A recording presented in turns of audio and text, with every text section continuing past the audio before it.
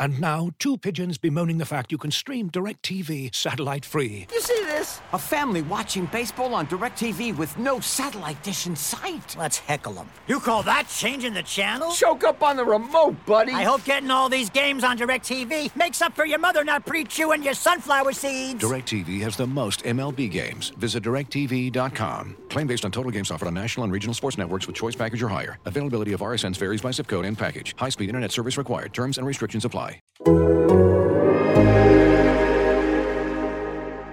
Hey, Tobias, you guys had an 18-point lead in the previous game, and you had 26 points in this one. Why does it seem like the team's having some issues holding on to the leads late in the games? It's a great question. Yeah, I don't know right now. I mean, that's a tough one to answer, but.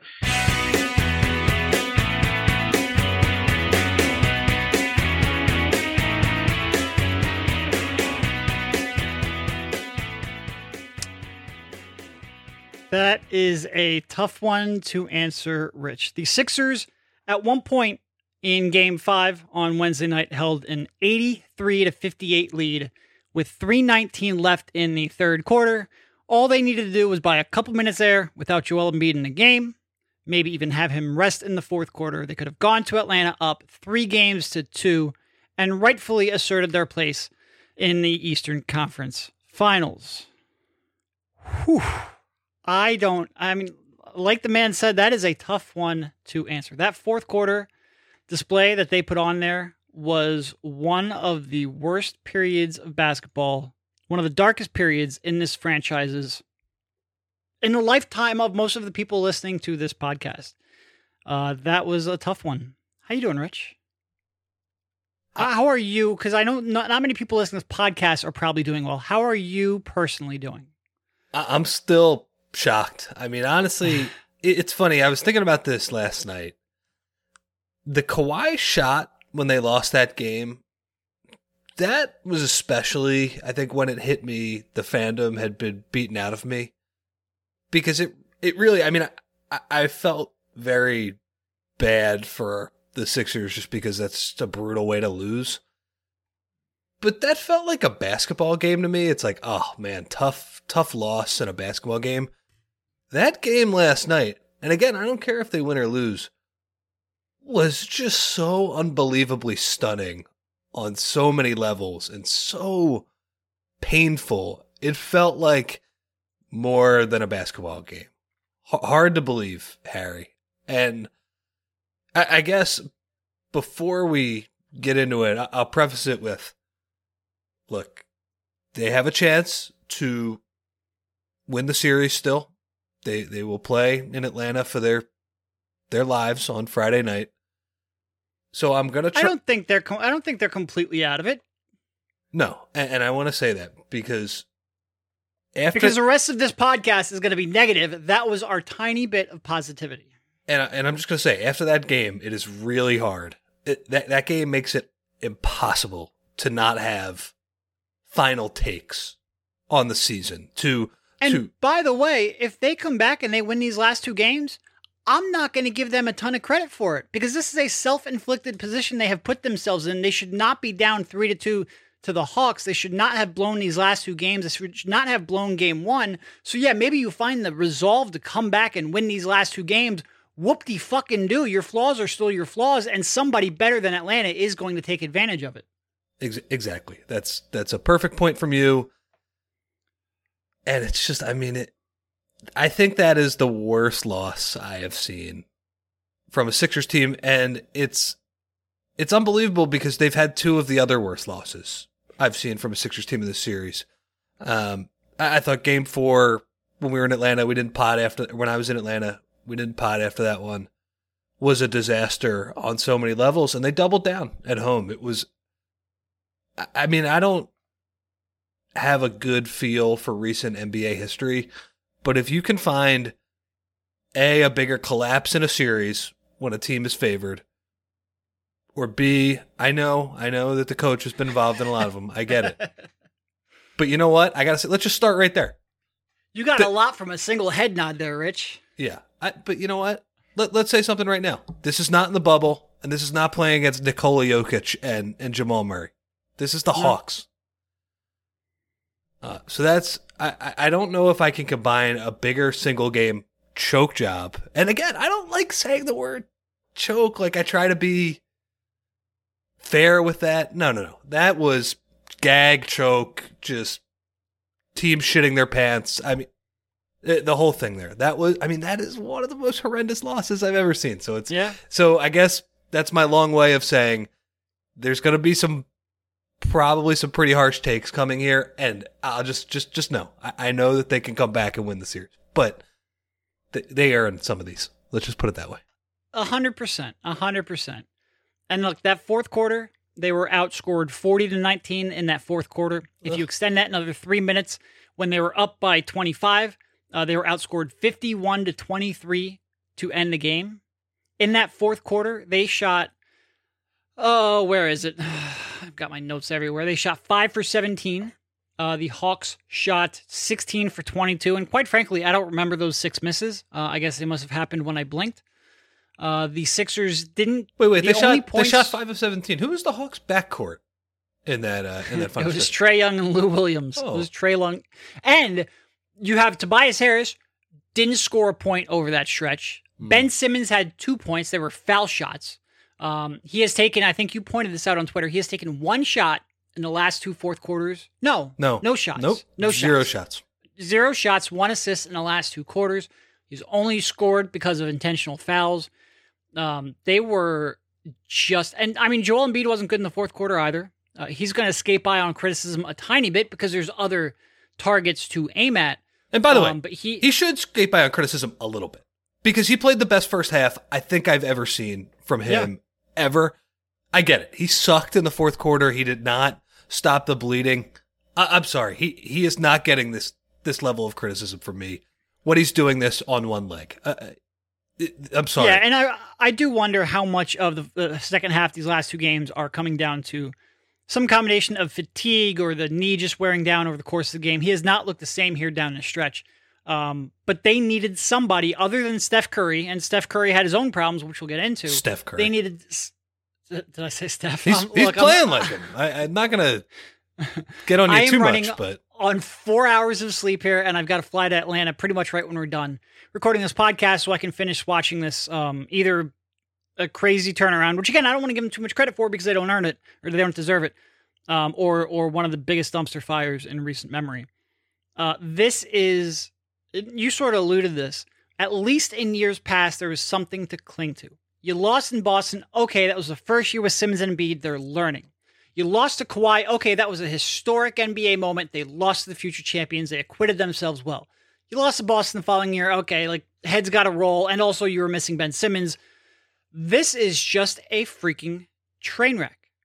And these last 2 games, first team in NBA history to blow back-to-back 18-point leads. Unbelievable. Or first team in the last 25 years, I think it was, to blow back-to-back 18-point leads in the playoffs. First time in, I think it was 165 consecutive games, the Sixers, who we always talk about blows leads, first time they have blown a lead in 165 games of 25 or more points. Happened in the biggest of stage with the biggest of consequences. And I'm sort of a mess. I don't even know where to start. Do we start with the point guard, the coach, the perimeter scorer? Like, where do we start? What comes to your mind? I want to save the biggest thing in my mind for last. So Ben? That is Ben. So let's not do. Let's go with the coach. Let me start with Tobias first, because I think start with Tobias. Because I think of those 3, he's probably the most defensible. Yeah, I think because I think the way I would phrase it, I think he's the most defensible because he played pretty consistently up to this point in the playoffs, up to the last 6 quarters. But also when he does go through these spells, it really does show the rest of the flaws on this roster because you have nobody else to give the ball to. If he is not able to generate offense one-on-one in the half court, you have Seth Curry, who was on fire, 13 for 19 from the field, 7 for 12 from 3, 36 points. Incredible on offense. We'll get to that defense in a minute. But other than that, you're relying on Maxey and Milton and just a post-up scorer who's completely gassed and has only one working leg. you just don't have a team that is constructed to win. And that's part of it. And this is sort of like what we'll get into with Doc, and I'm all over the place. But like you're watching Atlanta, and they just go 5 out and give the ball to Lou and attack the weakest defender. And the Sixers, outside of Tobias, don't really have anyone to do that. And that's partly roster construction. But when he is bad, the other warts on this team offensively show big time. Yeah. And he was awful. Like I had to check to make sure he didn't get a DNP CD. He was horrific. And honestly, as easy as it is for them to run high pick and roll and attack the weakest defender with Lou, or Trey or whoever it is, I'm sorry. Lou and Trey are playing on the other end. Tobias, how are you not putting these guys in the fucking goal? Ben too. Like we spent all last series saying Ben should be able to score whenever he wants. It's true in this one too. So, yeah. So of those three, I think Tobias is the most defensible. While I can also say that he straight up choked in the fourth quarter. He was scared too, and he played a bad game. I mean, that is an indefensible game. Like he's probably played 2, maybe 3 of those games. The only other one I honestly can remember that was that bad was the first game of the year against Washington when he was coming off the terrible season last year and people were killing him. I mean, you just can't put up that game in that spot. You just can't happen. And I don't know. I mean, he's had a great year and he's been a great story in a lot of respects. And I just think for him, like the story is just, it's a bummer that happened because I'm not sure it was kind of supposed, like to me, him coming up small in that moment was almost not preordained, like the next couple of things we're going to talk about, which we'll get to. But I mean, it was a massive problem. If he plays an average game, they win by 8 to 10 points probably. For him, he takes advantage of Trey and Lou in the pick and roll. He runs decent offense with that bench unit instead of just setting the scoreboard on fire. It was he was, that quote after the game, that's a good question. I'm not gonna kill him too much for that. I mean, to be honest, like he then paused for a couple seconds and came back with a pretty good answer, but like it was very indicative of what happened. Also, what are you gonna say? What are you gonna say after that? That's good. Yeah. I mean, it's true. It's 10 minutes after you choked away the biggest game of your life in unbelievable fashion, and the whole team did, but Tobias did as well. It's like when Tobias is playing well, it's just like, man, he's scoring, like he's he's taking advantage of some mismatches, those things. There's not a lot of detail you can talk about in his game.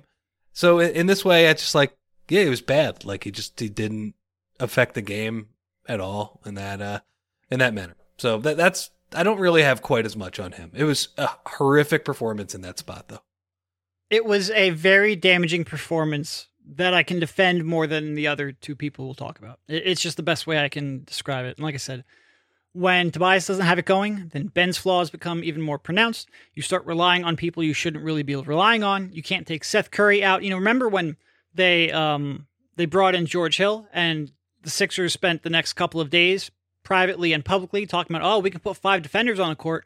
Well, you couldn't because you were playing like George Hill's not giving you enough and you needed Seth Curry's offense desperately. But Lou Williams shot over him time and time again in that fourth quarter. I think Lou had 13 in that fourth quarter. I don't know if he missed. Did he shot 6 for 8 for 13 in that fourth quarter, really sparked them. Seth Curry has been picked on the entire second round here. Just defensively, he has been abused constantly, and you couldn't take him off the floor because he was legitimately the only source of reliable offense that you had. In that third quarter especially, there was a point they came out in that third quarter, looked like complete dog shit. They had 3 turnovers right to start the third quarter. I think 6 turnovers there in the first half of the third quarter. Seth Curry got hot, and he shot them back into it, helped extend the lead. They shouldn't have been up by that much. They looked bad, but Seth Curry bailed them out. You needed him in there, I get it, but his flaws were exposed, and they're exposed in part because you can't really go with that 5 defender lineup because then you have 0 offense. This episode is brought to you by Michelob Ultra, the official beer sponsor of the NBA. Want to get closer to the game than ever before? Michelob Ultra Courtside is giving fans the chance to win exclusive NBA prizes and experiences like official gear, courtside seats to an NBA game, and more. Head over to MichelobUltra.com/courtside to learn more. Looking for an assist with your credit card but can't get a hold of anyone? Luckily, with 24/7 U.S.-based live customer service from Discover, everyone has the option to talk to a real person anytime, day or night. Yep, you heard that right. You can talk to a real human in customer service at any time. Sounds like a real game changer if you ask us. Make the right call and get the service you deserve with Discover. Limitations apply. See terms at discover.com/creditcard. How do you waste a 36-point performance from Seth Curry? He got picked on by Lou in the final quarter. It was bad. I mean, he's been getting picked on bad on the defensive end. Embiid and Curry combined for 73 points. That is a monster number. Yeah, and that's what I mean. Like, as much as we could talk about him getting picked on and he got lit up by Lou in the fourth quarter, it doesn't matter. He was phenomenal. How good he was. What a joke. And, honestly, the story of these last two games has been Seth Curry bailing their ass out and giving them more chances than they should. It's crazy. Yeah.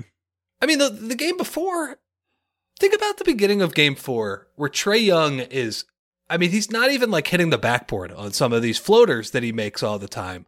You have every chance to run that team out of the gym, and instead you just let the Hawks win the math battle. They out-tough you. That is what's brutal about this series. They are getting out-toughed, out-thought. I mean, this is a mentally weaker team that has been through millions of playoff situations compared. They're older. Yeah. They're more talented. And I had people in the mentions last night when I mentioned, like, yeah, they're still more talented. And they're like, we're not. The classic Twitter guy thinks, we're not more talented. Yes, you are. You are absolutely more talented. I'm not hearing that. So to waste that Seth Curry performance is brutal. And you nailed it. Like, to start the third quarter, look, you're up 20 points at halftime. You have Embiid absolutely rolling and just, I mean, that first half, he made Capella look Drummond-esque. Probably worse than Drummond, honestly. Like, he was going at him on both sides of the floor. So, like, because I had the podcast this morning and then fly to Atlanta pretty much right after that, I had much of my, like, I was writing throughout the game last night, and nobody cares about us having to shelve an article, but, like, the article was going to be about, like, Joel Embiid's historic performance and how he was making a defensive player of the year caliber defender just look completely outmatched and outclassed, and we had to, like, that narrative is so completely gone, and it's a shame because Joel Embiid was just, I mean, one of the, like you said, it might have been the best performance, that first half, the best I've ever seen Joel look. And look, he's not blameless in the fourth quarter, for sure, but you need to have enough depth, enough execution, enough other offensive options, enough defense to hold that lead, even if he does start struggling, and they didn't. Yeah, I don't like when people do, like, I understand that you kind of go with your best player. I don't think this is that scenario. They're letting the big guy down right now. It's just, it's what it is. Like, at some point you need a little bit of help from your coach, from your co-stars, from your bench, and you got none of that last night. Seth Curry was the only person who helped him in any way possible. So, like, if you want to look at this whole, the anatomy of this collapse, it didn't start really until the end of the third quarter when they started losing the lead, but it really started at the beginning of the third quarter because they're up 20 points. They have Embiid on the floor. They have Curry humming, and he's making every shot possible, but they barf all over themselves. They turn the ball over, like you said, it was 6 or 7 times in a 5 to 6 minute span. You just can't have that. You can't do that shit in a playoff game. There's no reason to do that against this Atlanta team. And it was a precursor for what we were going to see moving forward. I mean, like, look, their defense was okay during that stretch, and Seth was on fire. He was bailing them out. But then you hand it over to the bench, and I guess we should get into that now. Doc Rivers bench. And you know what? after the game, Doc was like, I thought they were fantastic in the first half. Get out of No, here. they weren't. They were a fucking disaster in the first half. Atlanta just missed shots over a 4-minute stretch. That was with the way Atlanta was shooting, that bench should have been able to extend the lead. Instead, it remained pretty much flat. The Sixers, I think they scored like 5 points over a 4-minute stretch.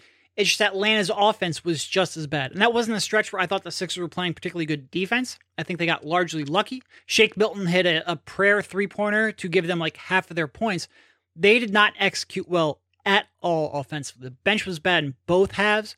I am not buying that they were good in the first half and bad in the second half. And by the way, they were a disaster in the second half. Like that third quarter and early fourth quarter run, and after the game, Doc was like, oh, we had to bring our starters in early, and that threw off our rotations. And like, so I looked up the stats.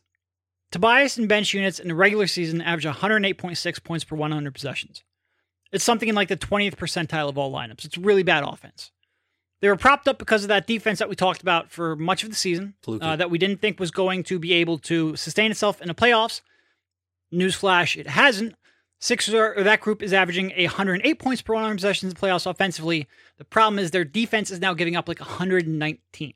So they are like a negative 10 or 11. I don't have the stats in front of me. Somewhere in that range, net rating here in the playoffs. And it was entirely predictable. It was entirely predictable that when you got Dwight Howard in the playoffs, put him in space against a team like Atlanta, his defense wasn't going to have the impact. The offensive limitations were still going to be there. That unit has been a disaster. For Doc to be shocked that they're not able to hold leads. And look, this is where I will give Doc a little bit of a way out. There's not really a great option when Joel Embiid's off the court. I sit here sometimes and I go through, okay, well, forget just Tobias and the bench. Like, what group of starters can you put on there to stabilize that second unit? And maybe you throw Danny Green and Seth Curry on there, and then maybe you can stagger it more, play the starters a little less together, stagger it more, throw George Hill in there.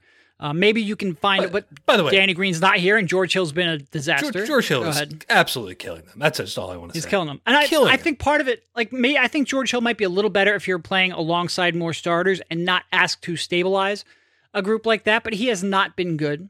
But so while I will concede that Doc doesn't have many great options, he hasn't really tried all that many. He keeps going back to this group that fails and fails and fails.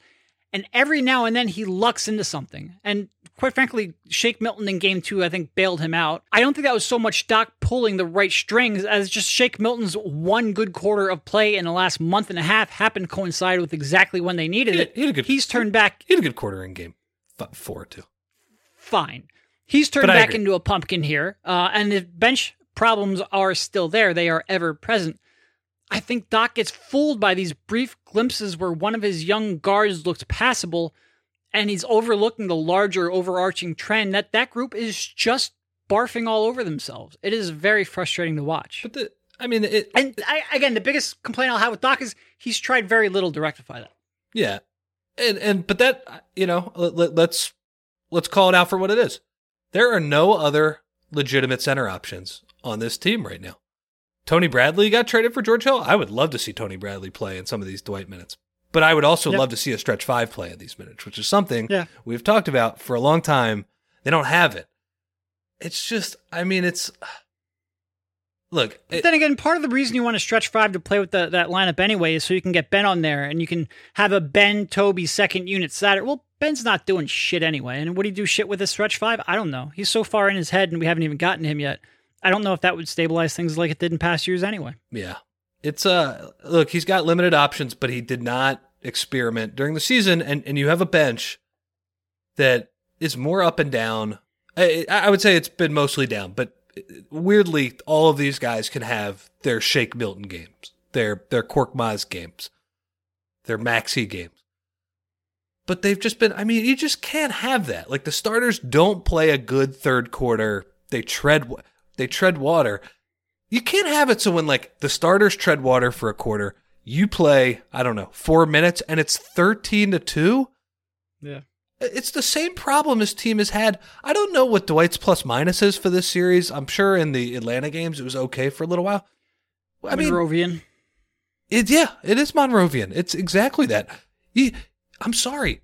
It's not just Dwight's fault. Like, he is a limited player. It's more that they just can't run any offense whatsoever with these guys. I mean, their offense, their process, the lack of just putting any pressure on the rim whatsoever last night. I mean, it was like a high school AAU level offense. It was horrible. So you look at Dwight's plus minus last night. I don't think this is all his fault.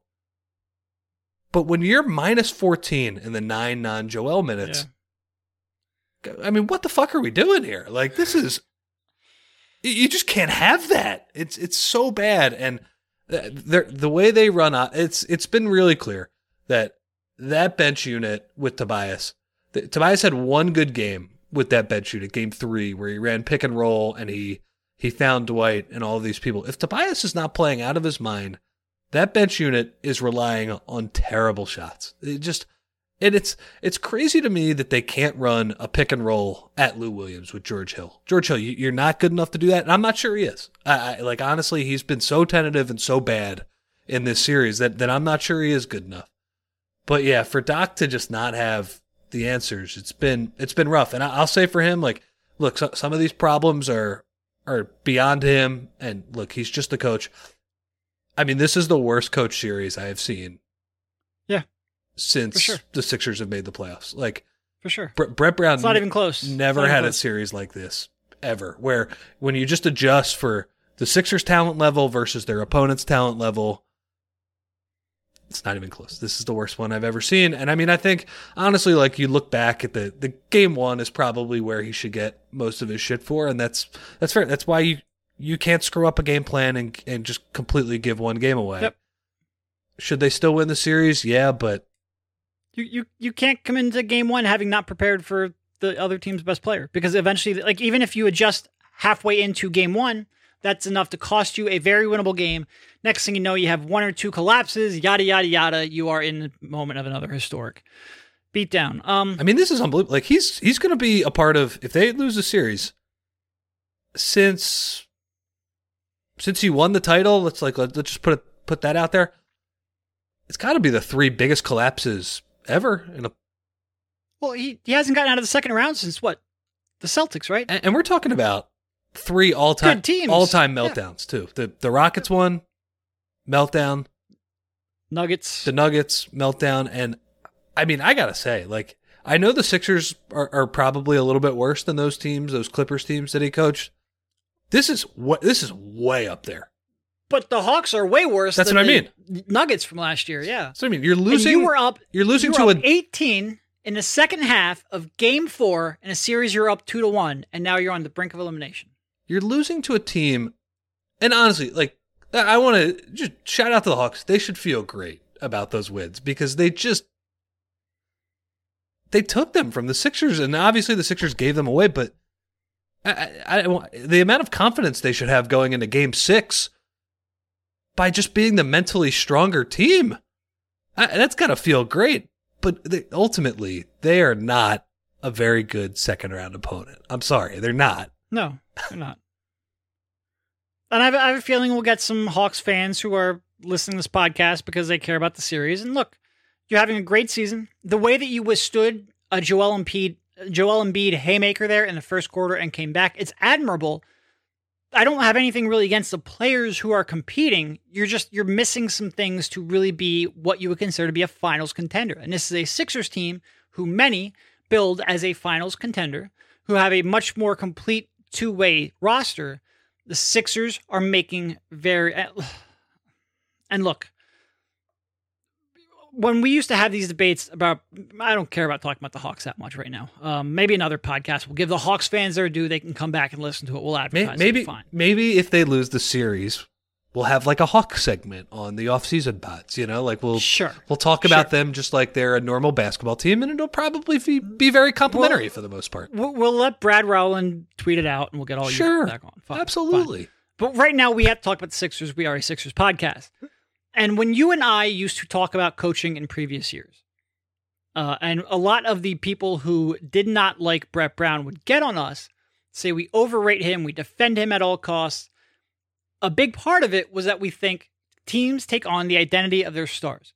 And a lot of the problems are inherent in the roster, and the coach is just the easiest person to blame.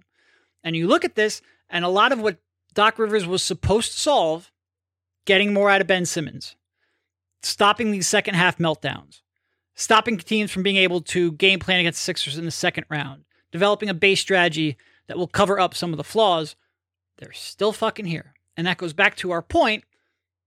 Coaches have a limited ability to overcome the warts of the roster. That is a lot of what we talked about with Brett Brown. I think Doc Rivers is a better coach than Brett Brown, but I think at the end of the day, players on the court matter. That being said, these two collapses have been epic. And when you have a 26-point lead, and look, it's, we spend a lot of time talking about Ben Simmons and can a good defense in the playoff game plan around his weaknesses. And even as Ben Simmons was having his great middle of the season that he always has every year, you and I always came back to that. Well, we got one thing very wrong. Apparently, it doesn't even take a great defense to game plan for his weaknesses. It just takes a 7-game series. And for Doc Rivers to have two very exploitable perimeter defenders in Lou Williams and Trae Young, and not be able to get them into anything even remotely resembling a half-court offense, Really bad. that is a really, really bad performance. Really and Game 1 was a really, really bad performance on Doc Rivers' part. Do I think a lot of these problems are inherent because you've got very little perimeter shot creation, a point guard who can't touch the ball, and a post-up center who's gassed and tough to run post-up offense through? Yeah, of course. But he has not done anything to stem any of those tides. And again, like you brought up, this is where you go back to Game 1 and the first half of Game 1. You can't give a game away because shit could happen later on down the series. I mean, the offense, the defense in the first half of Game 1 and the offense in the second half of Game 5. On him. Look, we're going to get into bed now. But at some point, call something to exploit those two small, terrible defensive players. I mean, he scored 19 points in the fourth quarter. And let's not even give him credit for that because one of those was a Curry bullshit shot at the end. 17 points. What is going on? Are you kidding me? And 2 of them were intentional fouls from Ben. Oh, wow. It's they scored legitimately 15 or 17 half-court points there. And they looked completely lost trying to get into their sets on offense. I mean, come on, Doc. That's not a good enough performance for him. But enough, Doc. Because I'm sorry, we could talk about the bench. We could talk about Tobias. We could talk about Doc. We could talk about Joel losing steam in the second half a little bit. That's fine. You're all skirting around the main issue. If I would have applied myself, I could have gone to the NBA. You think so? Yeah, I think so. But it's just it's been done. I didn't want to, I was I don't want to be a follower. Hi, I'm Jason Concepcion. And I'm Shea Serrano, and we are back. We have a new podcast from Wondery. It's called Six Trophies. Woo! And it's the best. Each week, Shea Serrano and I are combing through all the NBA storylines, finding the best, most interesting, most compelling stories, and then handing out 6 pop culture-themed trophies for 6 basketball-related activities. Trophies like the Dominic Toretto I Live My Life a Quarter Mile at a Time trophy, which is given to someone who made a short-term decision with no regard for future consequence. Or the Christopher Nolan Tenet trophy, which is given to someone who did something that we didn't understand. Catalina Wine Mixer trophy. Ooh, the Lauryn Hill You Might Win Some But You Just Lost One trophy. And what's more, the NBA playoffs are here, so you want to make 6 Trophies your go-to companion podcast through all the craziness. Follow 6 Trophies on the Wondery app or wherever you get your podcasts. Listen ad-free right now by joining Wondery Plus. If I would have applied myself, I could have gone to the NBA. You think so? Yeah, I think so. But it's just it's been done. I didn't want to, I was I don't want to be a follower. Hi, I'm Jason Concepcion. And I'm Shea Serrano, and we are back. We have a new podcast from Wondery. It's called Six Trophies. Woo! And it's the best. Each week, Shea Serrano and I are combing through all the NBA storylines, finding the best, most interesting, most compelling stories, and then handing out 6 pop culture-themed trophies for 6 basketball-related activities. Trophies like the Dominic Toretto I Live My Life a Quarter Mile at a Time trophy, which is given to someone who made a short-term decision with no regard for future consequence. Or the Christopher Nolan Tenet trophy, which is given to someone who did something that we didn't understand. Catalina Wine Mixer trophy. Ooh, the Lauryn Hill You Might Win Some But You Just Lost One trophy. And what's more, the NBA playoffs are here, so you want to make 6 Trophies your go-to companion podcast through all the craziness. Follow 6 Trophies on the Wondery app or wherever you get your podcasts. Listen ad-free right now by joining Wondery Plus. Look, I'm sorry. What in the last 2 fourth quarters, We said it already, but I got to say this again. 17 minutes, 0 shots, only 1 assist, and that's because he got an offensive rebound, and he kicked it out the cork for a terrible shot that went in. I mean, what are you supposed to do with that? I mean... And by the way, he's the only one on the team that can really dribble and pass. What are you supposed to do with that?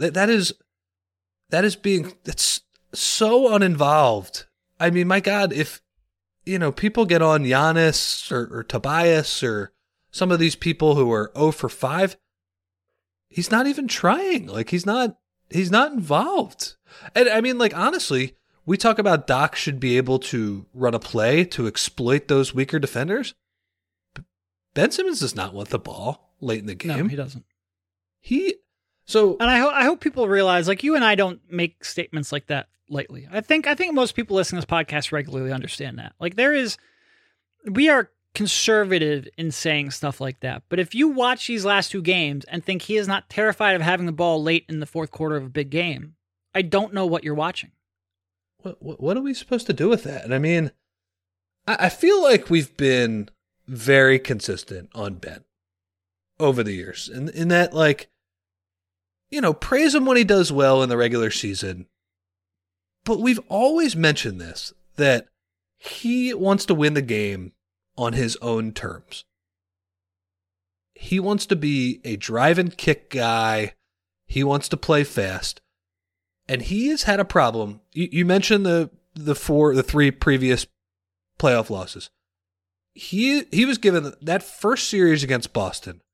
He was given the key to, this is what you have to work on against a set half-court defense in the second round of the playoffs. You need to figure out a way to be involved, score, pass, whatever it is, to not be shut down. That was 4 years ago. Yeah, it was 4 years ago. And you know how much progress he has made on that? None. He's worse. He's worse. Not because he's gotten worse, but because the league has figured out exactly what you do to take advantage of him. Yeah. And I mean, this is honestly, like, the amount of talk about his defensive player of the year and his passing and his pace. And like, I want to get this out of the way. Like, we saw last year what happens in the playoffs when you don't have Ben Simmons. Like, he provides Sixers with a certain floor with those things. But I'm sorry, like, he got lucky last year by not playing, because he would have played like this against the Boston Celtics on offense. Maybe it would have been a closer series because he guarded Tatum, but he has never made the strides, whether that's a jump shot, whether that's attacking the rim at all costs, to score against a set half-court defense in the second round of the playoffs. And by the way, this is not even a good one. This is not the Toronto Raptors. And he skated by on a couple things. One, Boston, it was his first year. Toronto was his second year, and they had Jimmy Butler, which made it a little more palatable for him to not have the ball at all times. And his third year, he didn't play. We are in the same spot he was 4 years ago, and he has nobody but himself to blame. He has the same exact issues as 4 years ago, and I gotta say, it was the most predictable thing. When you look at this regular season, and the regular season, I think, is a time to build habits, to work on things, to get better for when these games really matter. If you watched his offensive regular season, honestly, there was no doubt this was coming. Well, I will push back a little bit on there, just because I thought it would take a defense better than Atlanta's to expose them. Fine. This was always in the back of my mind that, Boston, if Jaylen Brown didn't get hurt, or Miami, if they advanced, which when they got the draw, they wouldn't because they were playing Milwaukee. But Miami, if they met them in the second round, or even Milwaukee in the conference finals, one of these teams would be able to exploit Ben's weaknesses. I thought Atlanta was going to be a repeat of the Washington series, where we're all went, oh, look how strong Ben looks. He's attacking in the half court. Atlanta has nobody to defend him. He's turned a corner. He's having success in the second round he's never had before. He's made a jump. I thought that was going to be the narrative when he came into this series, because Atlanta is a disaster on defense. We see it in the first quarter of every game. They have no chance of stopping the Sixers when they're executing well. For Ben to go into a shell, and look, we can talk all we want about skill development, and it's huge. And like a lot of people, and myself included, be like, well, he's working on his free throws. He is. He still has the same train wreck form that he's always had. He's never been willing to modify that form, overhaul that form. And I think part of that could be impacting his confidence issues. But moving back from the skill, he's just, there's no confidence. He has no interest in having the ball at the free throw line, in the half court, anywhere where they could put him on the free throw line. And it is a massive, massive concern. And for all of the people, why do you keep asking about Ben's free throws? Why do you keep bringing this up? Why do you care about the intentional foul when it didn't matter in that series against Washington? Well, because it was very clear that this was in his head. And another team was going to try it. And that 4 for 14 from the free throw line was a very realistic possibility. What is going on? 4 or 14 from the free throw line? What is this? Doc Rivers is taking him out of every game. Every game he's being pulled out of because he can't make a free throw. And by the way, he's getting applauded like he's Markelle Fultz style. Yeah, like he's like a fan shooting half-court shots or three-pointers during a stoppage. I mean, how embarrassing. A free Wendy's because he made a free throw. Yeah. And look, you can't be shooting 30% from the free throw line in the NBA playoffs.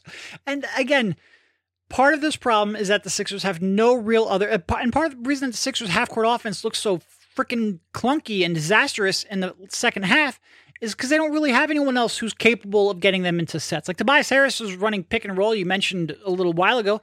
Tobias Harris is not a point guard. He's not even close to resembling a point guard. No. He might have stretches where he's not a terrible passer.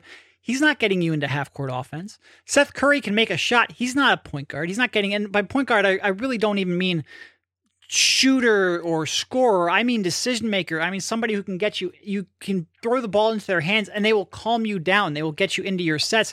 Ben is the only one on the team who can get them into their sets, except he can't touch the freaking ball. And for everyone who said, oh, it's not a big deal, don't worry about it, your only real decision maker can't handle the ball in the fourth quarter of games. It's a concern. It's a concern. No. It's a catastrophe. Like and as much as I'll hear, well, they didn't put a point guard around him, and it's true. The roster building around him over the years has been George Hill was not enough. Has been bad, and this year it's not good enough. I'm sorry, like the fact that they don't have a top level point guard, it's not an excuse for the fact that he's going to make you play 4-on-5 anyway in a playoff scenario. Yeah. Okay, fine, you have a better point guard. Guess what? He's standing in the dunker spot, literally uninvolved. And you just wonder, like, does he think, like, nobody will notice that? Like, it's just, when it's, okay, I never got better at this one specific thing that was very clear to be important, I'll just do nothing and hope nobody notices. And, I gotta say, he's like Mr. I just want to win, I'm being unselfish. No, you never got better at the very important thing. I mean, look, like, he deserves a ton of blame, but honestly, this series is a culmination of 4 years of not getting better at that specific thing. And maybe he never could get better. Maybe he's just such a bad shooter and just not a natural finisher. But I'm not buying that. I think he should be better than this. And well, certainly in terms of finishing, attacking mismatches in the half court, like we see him do that all the time. He can be more aggressive in the half court. In terms of shooting, maybe he's not a natural shooter, but I would have liked to have seen more effort in fixing and correcting his fundamental flaw. Like, it's one thing when a bad shooter goes to the free throw line, or when a guy with a bad form goes to the free throw line, but he's a good shooter. Like, maybe you don't overhaul Sean Marion's form when he's making his threes back in the Suns days, back when we didn't have high standards on three-point shooting, and he looked passable. Maybe you don't fix form when it's broken form when it's working. His form has never worked. His form has never yielded results. Why are we so resistant to changing it and fixing the fundamental flaws in his shooting mechanics? I don't know. And that's where I give him, not so much is he putting in the repetition, but is he open to overhauling that form? You got to get better. You got to get better. There are a lot of quotes over the years that just stick out to me. There is the Joel Embiid, somebody's got to get out of their comfort zone. There's that one from last year. There's the Brett Brown, I want one corner three per game. There's the Doc Rivers endless stream of quotes that appreciate Ben, and don't point out this very obvious thing. I mean, like, it's unbelievable. Like, the idea that Doc Rivers would hold Ben Simmons accountable and change things, that pre-season narrative, I mean, has there ever been anything that's been more wrong about that? This is the worst offensive season of Ben Simmons' career, and you just have Doc Rivers cheerleading for him the entire time and insulting people's intelligence. And, you know, he did finally admit last night that it would be beneficial if they didn't have to take him out of the games. He did say that after calling us crazy for saying, "Do you have to take Ben out?" And like, look, so as much as that's kind of a dig on Doc, we said this before the season. Now you have two coaches, right? Now, you know, Doc Rivers is, regardless of his playoff meltdowns, he's coached some very good players and had a lot of offensive success with some of these players. And frankly, like, you look at Joel, you look at Tobias, like, he certainly is not harming those guys for most of the season. At some point, it's the players. At some point, it's you. And that's, honestly, we probably should have been there before now. And look, during the regular season, we can't have a podcast and say, Ben's going to melt down the playoffs. I know this is going to happen. It's just not a normal way to live or talk about basketball. But I'm just saying, like, this was very predictable, considering how he hasn't gotten better at that stuff during the regular seasons and all of those things. So that's what I got on Ben. That being said, they could come out.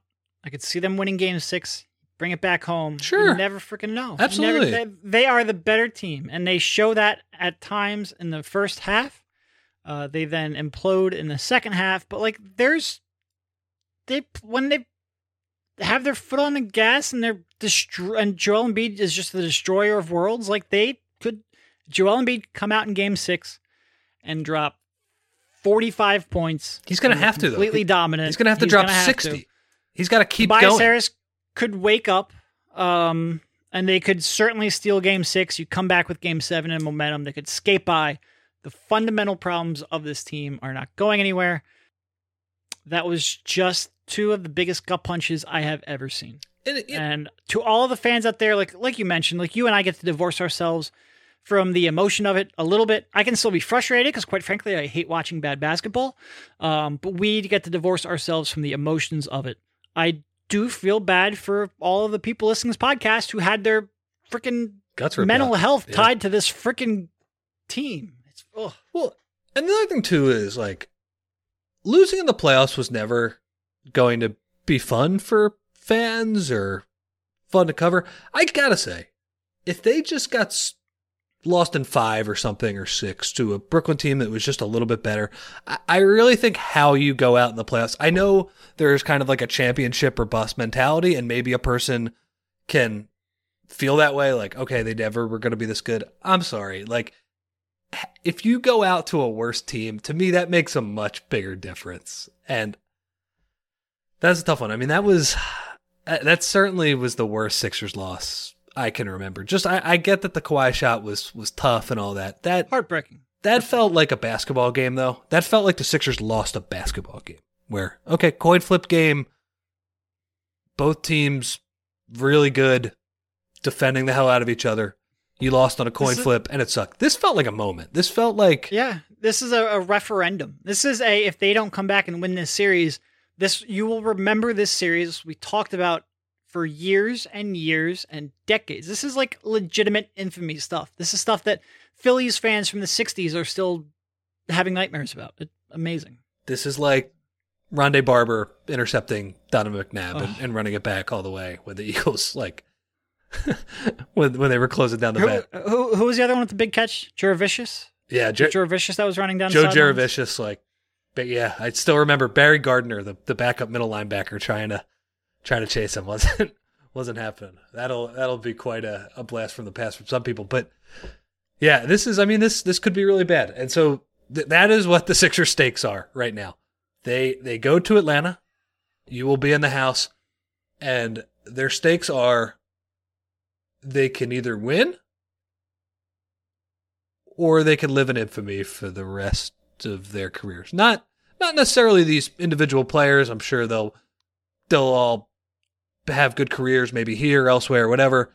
But this collective group, they will be known as the team that choked away a series that they had no business choking.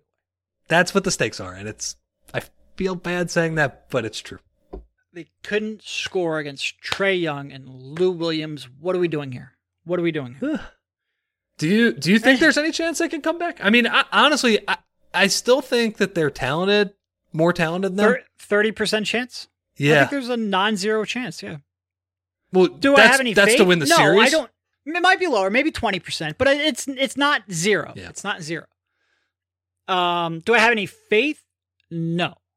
Because how are they going to avoid, why would you watch them collapse these last two games and have any real faith? Yeah, you're 30% is too high. Get 15 to 20%. 15 to 20%. I just don't understand how you come back from that mentally. From those two losses. I mean, it's insane. So if they would have won last night, right? If they would have just not played Embiid in the fourth quarter because the bench had a good stretch and they avoided the worst loss we've ever seen, I would have come on this pod and been like, this series should be over by now. Yeah. This is ridiculous.